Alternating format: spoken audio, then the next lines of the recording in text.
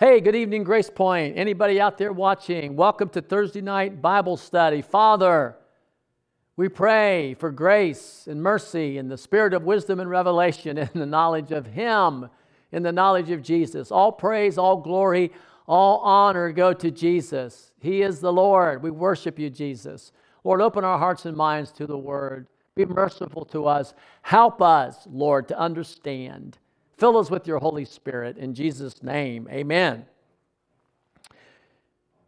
All right, Matthew chapter 14. Let's get into it. At that time, Herod the Tetrarch heard the news about Jesus. Everyone's talking about Jesus. And he said to his servants, "This is John the Baptist.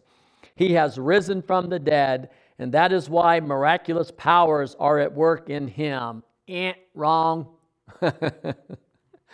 How often are people wrong about Jesus? Amen.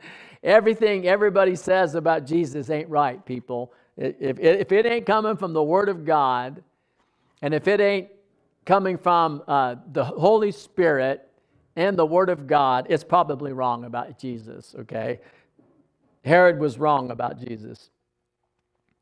For Herod had seized John and bound him and put him in prison on account of Herodias, the wife of his brother Philip. For John had been saying to him, "It is not lawful for you to have her," and it wasn't. We often forget that Herod was a Jew too. Herod was a Jew too. He was under law. So John was confronting the king. Isn't that something? Woo! Be like me going up to the president, "Hey, it's not lawful for you to be sleeping with that woman."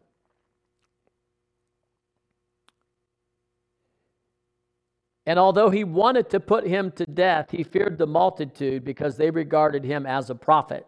And he was. But when Herod's birthday came, the daughter of Herodias danced before him and pleased Herod. Therefore he promised to give him half of whatever she had, up to half of his kingdom. And having been prompted by her mother, she said, "Give me here on a platter the head of John the Baptist." And although he was grieved, the king commanded it to be given to her because of his oath and because of his dinner guest. And he sent away and had John beheaded in prison, and his head was brought on a platter, given to the girl, and she gave it to her mom. And his disciples came and took away the body and buried it, and they went and reported it to Jesus. Now when Jesus heard it, he withdrew from there in a boat to lonely places by himself, and when the multitude heard of it, they followed him on foot into the cities. I'll stop there for right now. We'll see if we need to go further. So here we got this story. Who was John the Baptist? We've studied it. We know, right? He was the voice of one crying out in the wilderness, "Make way for the Lord." So John was preparing the way for Jesus. When Jesus came, John said, "I got to decrease and Jesus is going to increase." Now the law is departing, and John's the last prophet under the law. And even though John was in the New Testament Gospels, he was an Old Testament prophet. Did you know that? Even though he's in the New Testament, other than Jesus, he's the last Old Testament prophet. Jesus was an Old Testament prophet. He's also a New Testament prophet. He's bringing the old and the new together. We talked about that, I think, a couple weeks ago. He's bringing the old and new together like that scribe, right? Jesus was the actual last Old Testament prophet, and he's also the first New Testament prophet, and he's so much more than that. But John was the last Old Testament prophet. He's decreasing. The law is being fulfilled and going to be laid aside. Fulfilled totally by Jesus and laid aside. You read in Hebrews about that. It just explains it very much in detail. And so he is actually going to be martyred. And that was God's intention all along. He knew that John was going to be martyred. And so John, as a good Old Testament prophet, he's holding Herod accountable to the law. He was sleeping with his brother's wife. Is it okay to sleep with your brother's wife under the law? No. Well, let me ask you this. Is it okay to sleep with your brother's wife in the new covenant? No. In the new covenant, you can't even think about it. Amen. Amen. You don't even think about it. And we don't, because the grace of God working in our hearts. Can't remember what Charlie said a couple Sundays ago. He said, grace is God giving you or working in you everything he requires, but he said it so much better. So John Storney's job, he's an Old Testament prophet, and he's holding Herod accountable to the law. John gets arrested. His ministry's done. It's over. And this king is completely given over to dissipation and living in the flesh. And I want to tell you, man, when we live in the flesh and we are bound by sin, sin will always take you to places you don't want to go and keep you longer than you want to stay. Didn't the Eagles have a song, Brian, like was it Hotel California? You can check out, but you can never leave.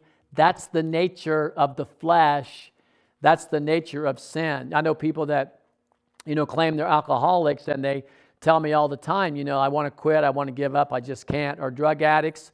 And it's true, in the flesh they can't. It's an addiction.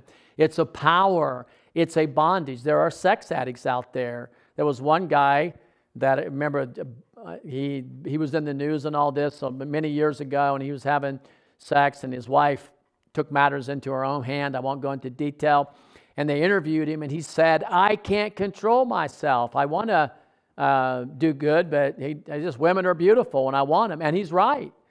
Apart from something supernatural or a gift from God, our nature, the flesh, when you give into the flesh, it gets root in you. It takes you prisoner. Jesus said, verily, verily, I say unto you, whoever sins is a servant of sin, or a slave to sin, and a slave does not abide in the house forever. That was Herod. He was committing adultery, sleeping with his brother's wife, and now he's desiring her daughter. I assume it was his brother's daughter, his niece. So now this young girl is dancing, and Herod's obviously lusting and being pleased with her, and he's committing sin, certainly in his heart toward her, because his flesh is out of control. And now his flesh has got him in trouble. Herodias, no doubt she despises him because he is lusting after her daughter. There's no way she could be respecting him. She's despising him. And she puts him in this situation. She obviously didn't love him. She puts him in this situation where he has to murder. Okay, where else in the Bible has adultery, lust, and sexual sin resulted in murder? Can you think of it? Brian, can you think of it? Old Testament.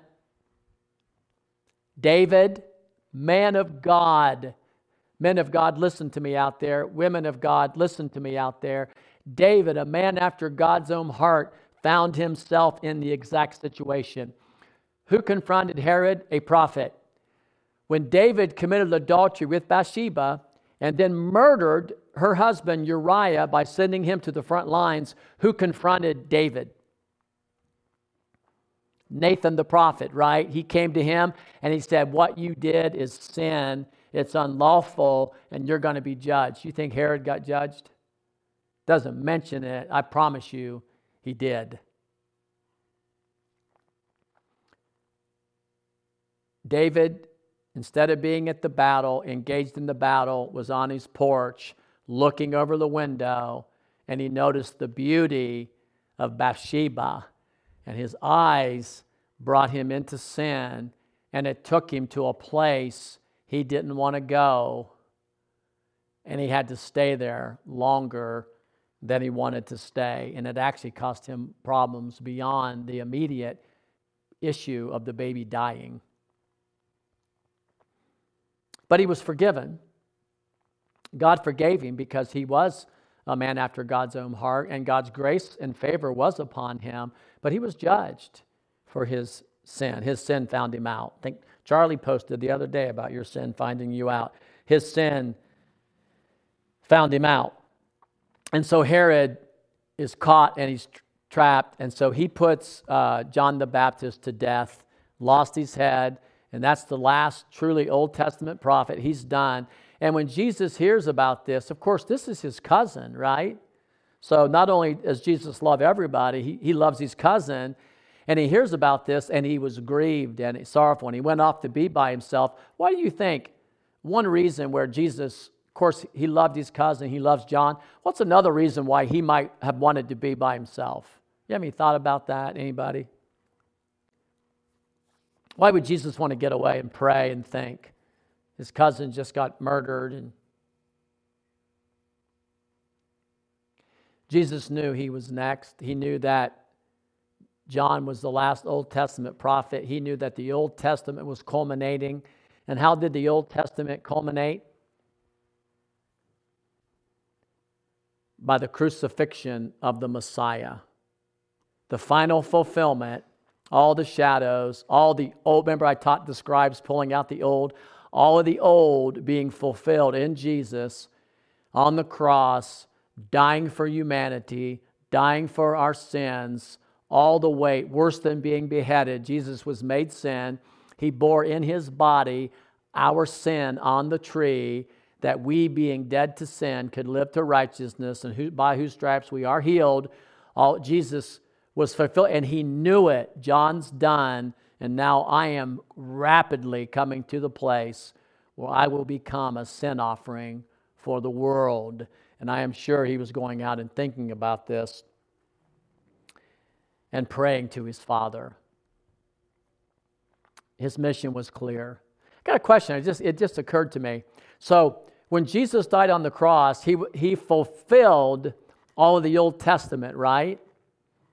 And then when he was raised from the dead, he initiated the new covenant. Where actually, when he raised from the dead, the Bible says we were made alive with him. Doesn't it say that in Ephesians 2:5? We were made alive with him. So now the new creation was already made, and then he died in the old.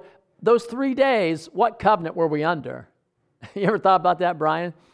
When Jesus was in the buried, okay, I imagine they're still under the old covenant until he raises from the dead. But there's 3 days where everything was fulfilled, the law and the prophets, everything's fulfilled, and Jesus is laying there dead.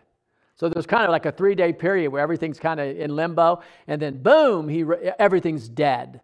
The old's is done, it's dead, but the new hasn't come. And then after 3 days, boom, Jesus raises from the dead, and he goes up and he puts his blood on the altar of sacrifice, drops his blood in heaven, the reality of what the law was the substance for.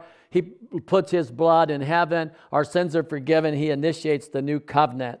Behold, all things have been made new in Christ. And now we're under that new covenant.